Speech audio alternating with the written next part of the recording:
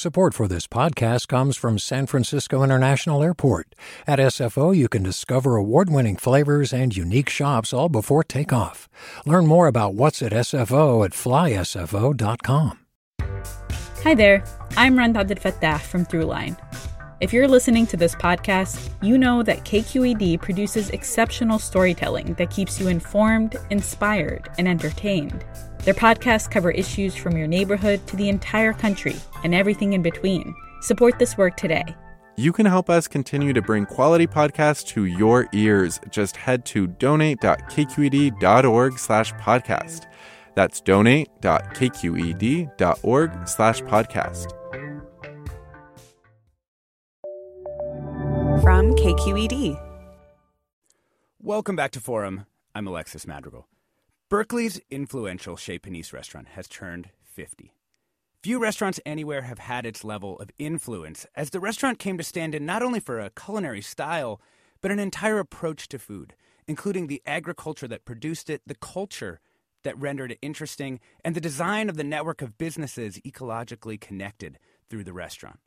Alice Waters created this institution and extended its reach through programs like edible schoolyards, a shelf's worth of books, and deep support for an entire ecosystem of suppliers from local organic farms to the destination produce shop, Monterey Market.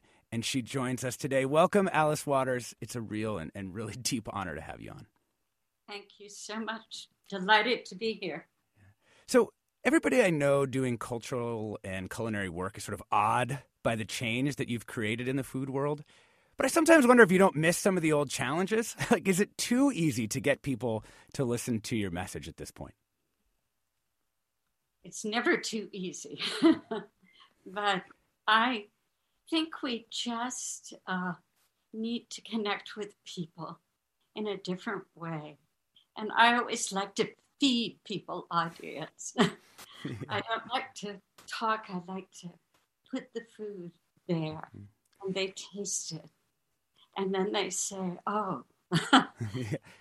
And that's actually how the restaurant got started, feeding some members of an underground newspaper, right? We were very non-professional. We were home cooks.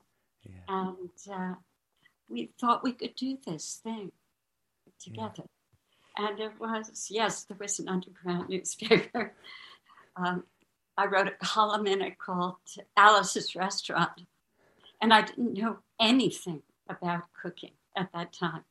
So I asked friends to give me special recipes, and I made them. And then I offered them to David Goines to calligraph, and he did. And that was a little series that got us started. That's really amazing. So, I think we like to highlight, because it's such an institution, we like to highlight the continuity of Chez Panisse, that, you just always knew that it was this sort of North Star for Bay Area cuisine. But I actually want to ask you, what do you think has changed most about Chez Panisse over the years? And not even from, the home cook time, but, from 1980 or 1990. Like, what do you see as the evolution of the institution?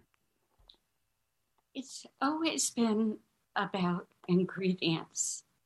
And I'm seeing over the years that more and more farmers and producers are growing, raising food that is organic, regenerative.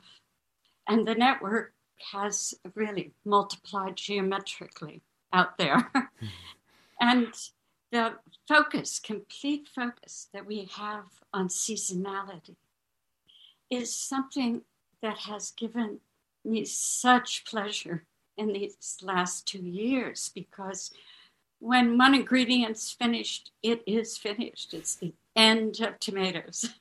And we're into the next fall fruit or vegetable. We're having bartlett pears right now. They're positively delicious, and persimmons. But it's that network that is taking care of its farmers and ranchers, pulling the carbon down from up there and putting it down in the ground where it belongs. And I think that that is the work that's most critical right now.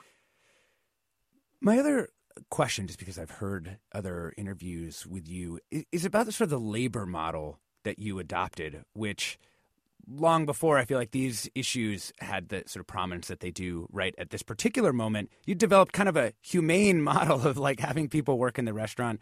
Can you tell us a little bit about how it actually came to be and how it works? I hired my friends because I figured I had to be there for a long time. And I wanted to have something in common besides just the cooking, the work piece. And people always said, you can't hire your friends. You're going to have problems. What if that doesn't work out? And I have to say, very few times it didn't work out. Over 50 years, I think I can, not even on one hand, can I think of people that left the restaurant because it didn't work out. My wife was mentioning, just how many people have come out of Chez Panisse, and she was like, as a learning institution, is really one of the ways that we can think about its impact. And the alumni roster, we're going to talk with some of the alums in a minute here, it's really so remarkable. Did you always know that the restaurant would generate so many other chefs and restaurateurs? And did you intend it to go that way? Or did it just naturally unspool? It just naturally unfolded. I never thought it would be anything but a little neighborhood restaurant for friends. I never imagined where that would go. Did you set up anything formally inside to help people kind of find their path? I mean, I imagine it wasn't, 360-degree reviews and a bunch of like HR software, but like, did you say like, hey, Sylvan, maybe we should think about that you might want to do X or Y or Z, and how could you get there? Was there a mentoring system that was in place, or was it all just kind of an emergent system? It emerged, but it was very deliberate. Certain decisions we made. And I think that it has really, contributed to the longevity of the restaurant. One is that we have interns that come and work at the restaurant from around the world. And it puts the people who are working there in a position of teaching. So that's something that is really, really important. And the other is our proximity to the University of California. So we had the influence of the culture of that place. The people who came and spoke there, came and ate dinner at Chez Panisse afterwards, and brought their passion of dancing like Mark Morris or Yo-Yo Ma, people like that. That it was a gift to Chez Panisse to be able to serve them. And I can't say anything was more important than Tom Luddy, who started really the restaurant with me. And he started the Telluride Film Festival. And everybody who came to town, he said, you go to Chez Panisse. We're going to eat there. And I think that really stimulated a kind of connection for all the people who worked there. It was very exciting to serve.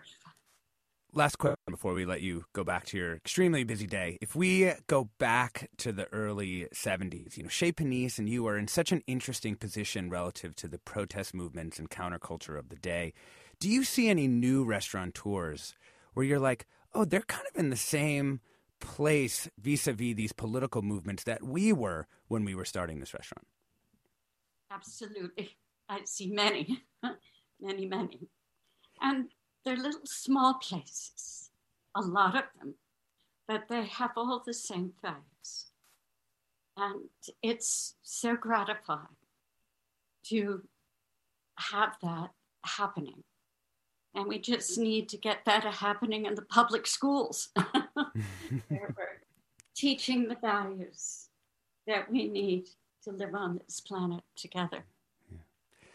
Thank you so much, Alice Waters, founder of Chez Panisse, an absolute legend. Thank you so much for coming on the show. Thank you. We want to hear from you, listeners.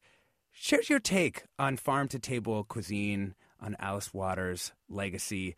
And we also want to know, where do you think the new frontier for Bay Area or California cuisine really is? What type of cooking do we need more of? Give us a call now at 866-733-6786. That's 866-733-6786. You can also get in touch on Twitter and Facebook. We're at KQED Forum. Or you can email your questions to forum@kqed.org.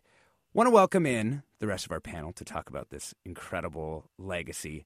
First, we have Ruth Reichl. She's the author, journalist. She's an author and journalist and author of Save Me the Plums, another absolute legend of the food world. Thank you so much for coming on. We also have Sylvan Mishima Brackett, owner and chef of Rintaro and a former creative director at Chez Panisse, as well as Andrea Crawford, a farmer, miller, baker at Kenter Canyon Farms, who formerly worked at Chez Panisse and, as far as I understand it, supplied some of the first special lettuce to Alice Waters.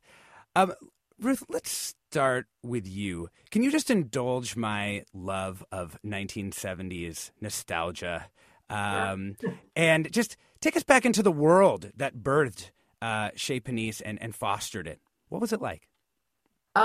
It was, for one thing, really political. I mean, I think the thing to understand is that our generation, the people living in Berkeley, we had stopped the war in Vietnam, and we were really proud of that. And we sort of looked around for what is the next frontier? What are we going to do now? And food was sitting there as honorable work, as we were aware of things like climate change. And we were very conscious of the fact that agribusiness was becoming vertically integrated. And food seemed like a really good place that people could take control of their own lives. So, you had this community where, people had backyards and they were growing food and they were shopping at the co-op, and they were really conscious. I mean, we were dumpster diving, because we discovered that, supermarkets were throwing away perfectly good food, and that seemed really wasteful. And this is, before Berkeley was or had a gourmet ghetto.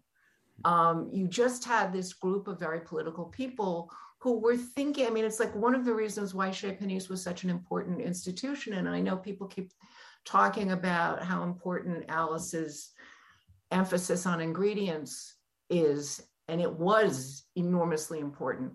But also, when you look at what's happening today with the kind of exploitive model of restaurants, she was thinking about, how do you have a place where the workers are valued, where the work is valued?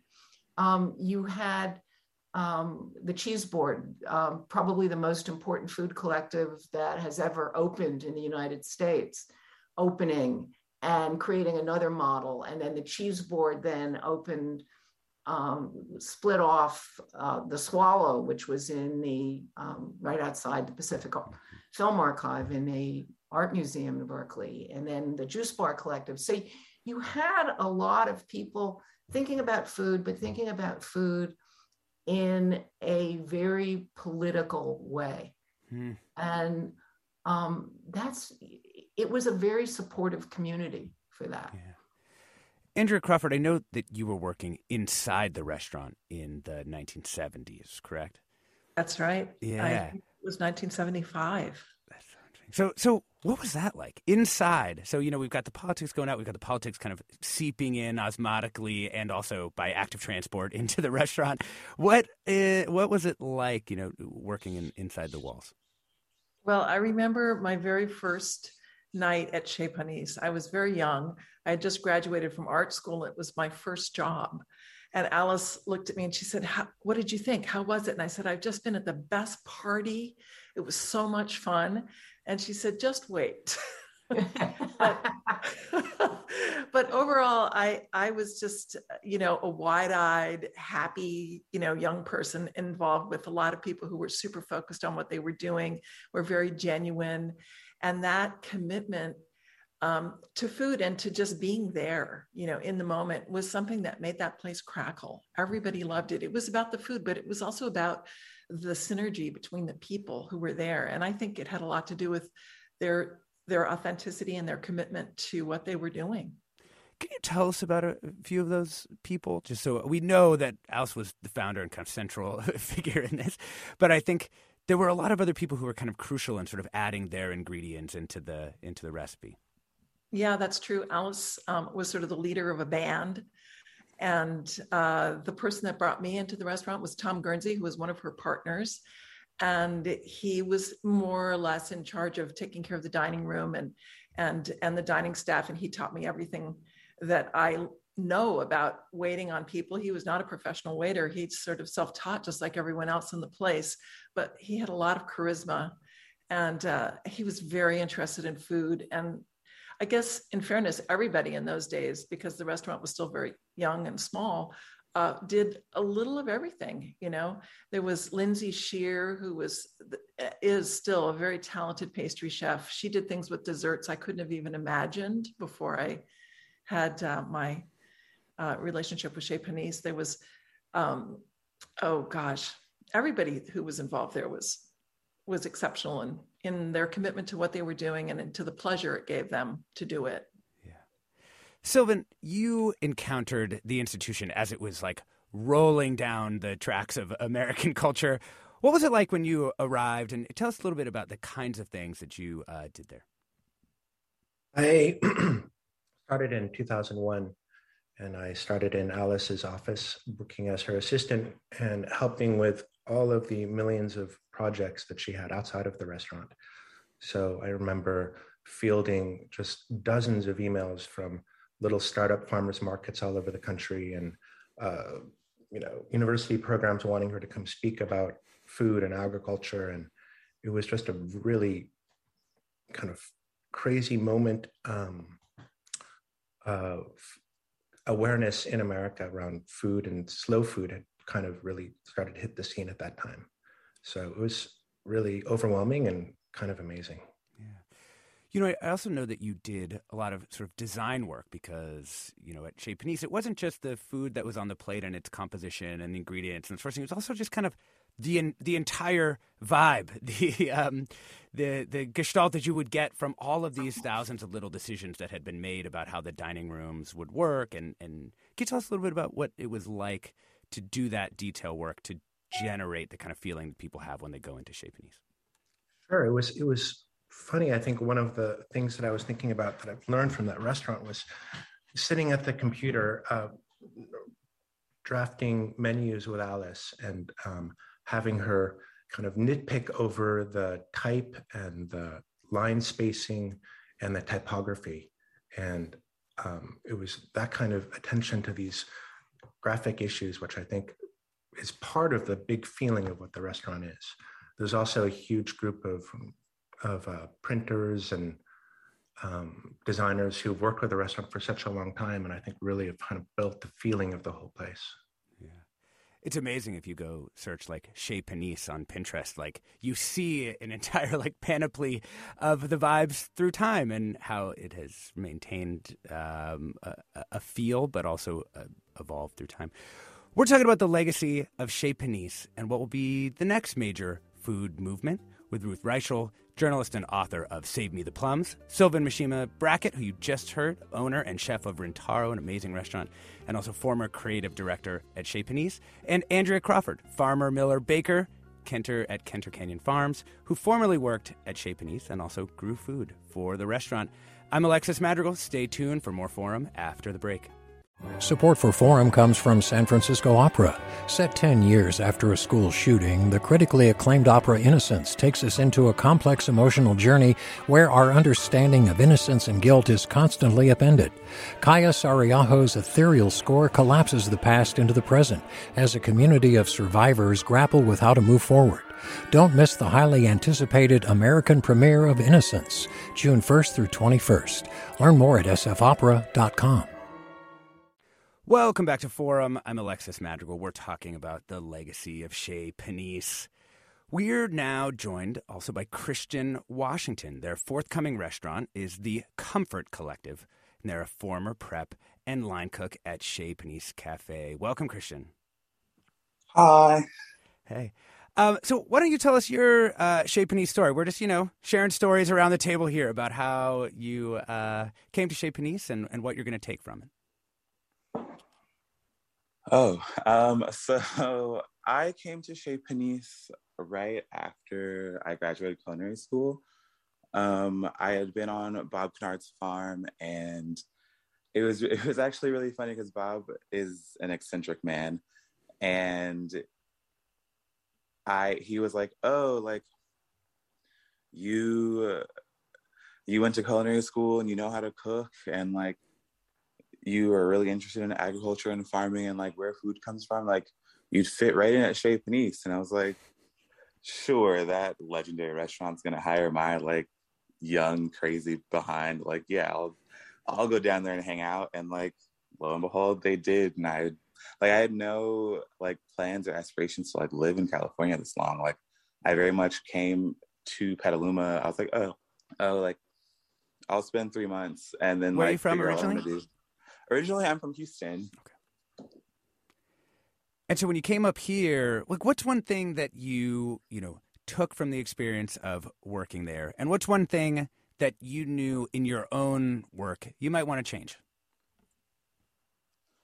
I think the one thing that Chez Panisse like really impressed upon me was just how to interact with food and how to listen to food, and like letting food, and especially like produce and especially like vegetables, and like letting them tell you what it needs. Like, instead of being like a cook that just is like, this is how we treat tomatoes, this is how we always just make this eggplant puree. Like, it's like seeing like these are early season tomatoes, like they're gonna need a little bit of this, or like these cucumbers are late season cucumbers and like they're a little bitter, like maybe we'll do this with them. And like just treating everything in a case by case basis and not just putting blinders on and like treating everything the same, and really like giving food the care and the care and the attention to taste its best. Yeah, it's something that that restaurant taught me to do, and taught me to really engage with food in a way that a lot of places don't think about or don't consider. Ruth, that was a really beautiful encapsulation, I think, of sort of I guess I want to say like the soul impact of Alice Waters' approach at Chez Panisse. When we think about the rest of the things, like we know that sense of ingredient, that sense of sourcing has really moved very deeply into the culinary world. What do you think is the next evolution of that idea? Like, I think what we want to drive at in this segment is like, we know that Chez Panisse has been so important, but is it the end of the line? Is this just the way food is supposed to be? Or do we continue on some sort of evolutionary path? Oh, I mean, obviously we continue evolving. I mean, we have a completely different audience for restaurants today than we had 50 years ago. I mean, 50 years ago, most Americans didn't know very much about food, hadn't traveled very much, and had very limited palates. I mean, today you've got, kids who've grown up eating everything, who actually understand that eating is an ethical act. So you have a completely different audience for restaurants, and people who are much more willing to take chances, to try things they've never tried before. So, I mean, if you just look at the number of things that you can buy in a supermarket, today, I mean, I can buy gochujang in my supermarket in Great Barrington, Massachusetts. That was unimaginable when Chez Panisse opened. The idea that sushi was something that you would buy on every corner. For better or worse. The idea of eating raw fish in 1970 was disgusting to Americans. So, one of the things, I will never forget ever being on a plane with Alice. We had gone down to Chino Ranch and we had picked strawberries for dessert that night at Chez Panisse. And we got onto this little airplane that was flying from San Diego to Oakland. And we each had a flat of strawberries in our laps. And the aroma of those berries filled the airplane. And one by one, everybody on that airplane came over and said, I have forgotten what strawberries smelled like. Because in those days, you couldn't buy a straw. There weren't farmers markets. And supermarkets had berries that had no aroma, no flavor. And I watched Alice give dessert that night at Chez Panisse away because she was just so thrilled to introduce people to flavor again. But that's the world we lived in then. And today we live in a world where we still have, regional Mexican food to discover, lots of, vegetables that we have yet to hear of, but I guarantee you in the next 5 years, we will hear about them and start eating them. And, it will keep evolving, but faster now. It started slow. And now it's just really accelerated. Sylvan, I want to ask you, Ruth was saying that this new space has opened up because the restaurant customer is kind of different. What do you do with that space? Like, how do you make sure that you're sort of providing people with some new experiences? I don't usually think about what the customer is going to want necessarily, but what I'm really excited about. So, yesterday, for instance, I got a text message from one of my fish wholesalers, and he said that a salmon boat had gone out and caught a bonito and a barracuda. Like, I didn't even know there was local barracuda. And we got them in yesterday, and they were insanely delicious. And we served them as sashimi. And for me, that's kind of why I do this. It's making something which is a little unexpected and really delicious, and from here. It's extremely satisfying. Yeah. Christian Washington, you've got a forthcoming restaurant called Comfort Collective. What's your concept for it, and how do you feel like it both was and wasn't influenced by Chez Panisse? I think that the influences I'm taking from Chez Panisse for this new project that I'm working on is that idea of being, like, obviously I worked there for 4 years, like I'm going to be doing like sourcing local and everything else. But a huge part of why we're calling it like comfort is, it's also like the reason why we're calling it comfort is because we want to create a comfortable workspace. Mm-hmm. And especially because I myself and my partner that I'm collaborating with, we're both like Black, queer identifying, like gender nonconforming people. Mm-hmm. And we're trying to carve out a space for people who identify like us to work and be comfortable and like work with these amazing ingredients. Because like we so often find that we are the person, like the Black person or the person of color, and like these workspaces doing the like elevated food that we all love and love to create and like love to eat. And we're trying to create a comfortable workspace for someone like us that like we can come to work and express ourselves like in our like wholeness in every aspect of like our creativity and like in our presentation and our appearance, and like not having to deal with like things that come along with being one of or the only, and like and like bring the humanity that Chez Panisse gives its employees and gives its staff, like bring that to and making that accessible to a collective of people that identify the way that I do. So did you feel like there was space for your whole self at Chez Panisse? I think there absolutely was. I think in my personal journey, I was still like mapping and discovering myself. And I think that I had definitely had space for that. And like, and I think the person that I am today would be accepted and allowed to exist. But I mean, there's always like the things that happen when like the one other person of color is like over there and like y'all just like make eye contact every once in a while, or like, you know, like there are like always those things, but like it always was a safe, like it was a safe space for sure, but it was also still a white space, you know, like and that and like that is, it's what happens, you know, like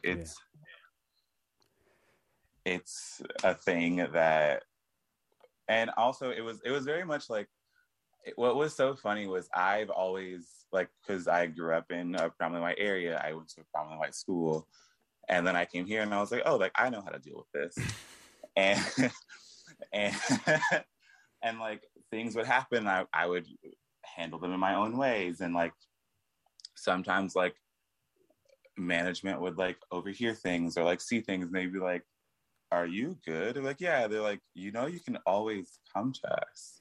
Like, I was like, oh yeah, I guess this isn't 9th grade and I have to like deal with a bully on the playground myself. Like I have support. And but it was something that I don't know, and that to me was like, oh yeah, I guess I don't have to be big and tough all the time anymore, which is also really nice. Like I have worked in kitchens in New York City where it was like the manager was the one that put you through the ringer, you know? Yeah. So like to have that level of safety was really exceptional. Yeah.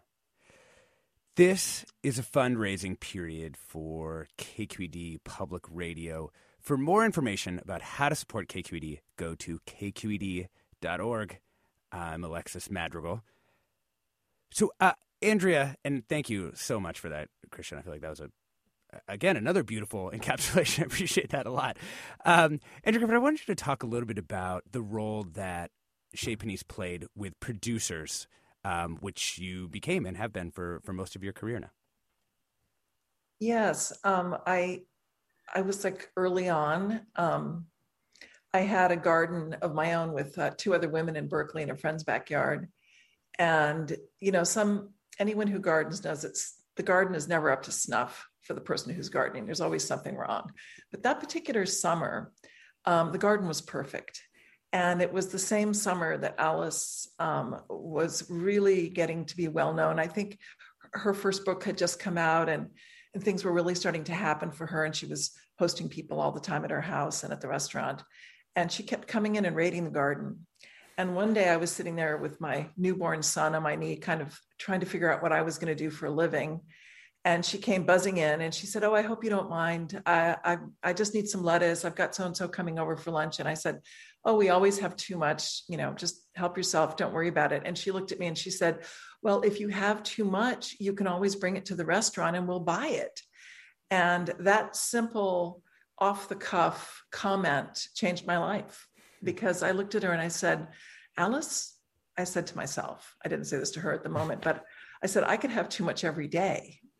And that was the beginning of me pitching them with the idea of having the little garden that would just be for the restaurant. And as I researched it, I realized that we would not be able to provide anything in serious quantities using people's backyards in Berkeley, except for the mesclun salad.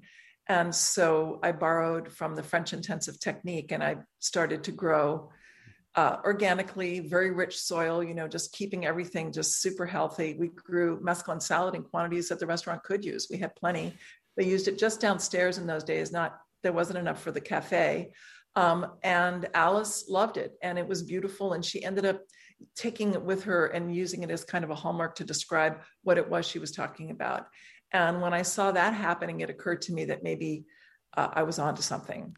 And so the baby lettuce thing, as a lot of people know, ended up growing into really a new wrinkle in agribusiness. I did not do that, but it was done. I continued to stay smallish, and for a long time was just an urban farmer, but I did move to Southern California, where the weather is better and there are more restaurants. And I moved down here in 1985. And we've been doing the same thing, growing lettuces and culinary herbs ever since. That's amazing. For our local community in Southern California. And I definitely know you're not the only one with a story like that, which is such an amazing thing. You know, we do have some comments coming in. Gregory, for example, writes, an amazing story, but it's got nothing to do with the masses. The vast majority eat at McDonald's or wherever they can. Chez Panisse is for the rich elites. Figure out a way to bring farm to table to McDonald's, but that's impossible, right? Ruth, I imagine you've done some thinking about this. How do you answer this? Yeah, I answer it by saying last year we spent $50 billion subsidizing farmers, mostly agribusiness. If we took that money, it's our money. If we took that money and subsidized the people that Alice is buying from, it would not be for the rich.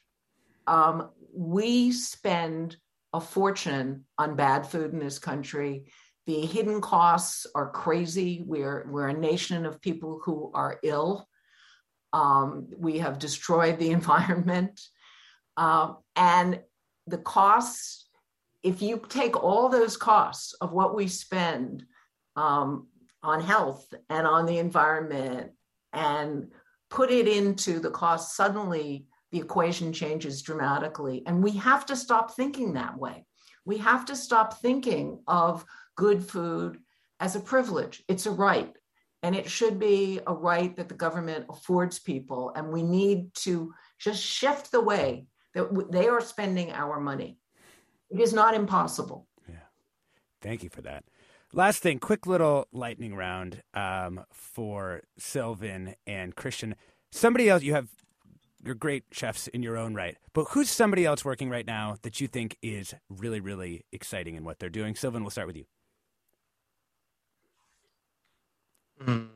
Let's see here. I have a cook who used to work with me. Her name is Junko Svaishik, and she has a Japanese sweets, kind of Japanese sweets and snacks called oyatsuya, and makes the most delicious, the most beautiful little Japanese tea snacks, which sounds a little esoteric, and it is, but they are extraordinary. It also sounds delicious. Christian Washington, how about you?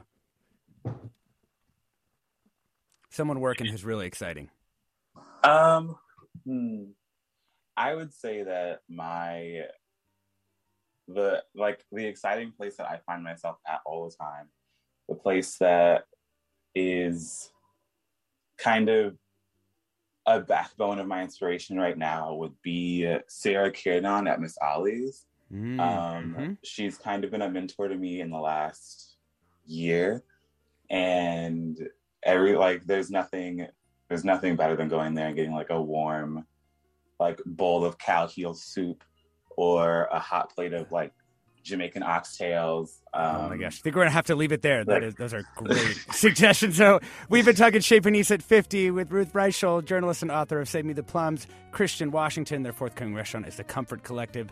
Sylvan Brackett, owner and chef of Rentaro. Andrea Crawford, farmer miller at Kenter Canyon Farms. And earlier we spoke with Alice Waters. You've been listening to Forum. I'm Alexis Madrigal. Stay tuned. Funds for the production of Forum are provided by the members of KQED Public Radio and the Germanicos Foundation and the Generosity Foundation. Support for Forum comes from San Francisco Opera. Set 10 years after a school shooting, the critically acclaimed opera Innocence takes us into a complex emotional journey where our understanding of innocence and guilt is constantly upended. Kaya Sariaho's ethereal score collapses the past into the present as a community of survivors grapple with how to move forward. Don't miss the highly anticipated American premiere of Innocence, June 1st through 21st. Learn more at sfopera.com. We've all got those parts of our house where the internet just won't go. Well, if you had wall-to-wall Wi-Fi from Xfinity, you could worry less about dead spots. Because with wall-to-wall Wi-Fi from Xfinity, you get fast speeds, reliable connection in every room, and power for all of your devices, even when everyone's online. That's wall-to-wall Wi-Fi only with Xfinity. Restrictions apply, not available in all areas. Actual speeds vary. All over the country, we need to improve reading in Wisconsin. Schools are changing the way they teach reading. I'm calling for a renewed focus on literacy. We have gotten this wrong in New York and all across the nation. And it's happening because of a podcast. I think your podcast has changed my life. And I'm going to share this podcast with everyone I meet. Sold a Story investigates how teaching kids to read went wrong. New episodes of Sold a Story are available now.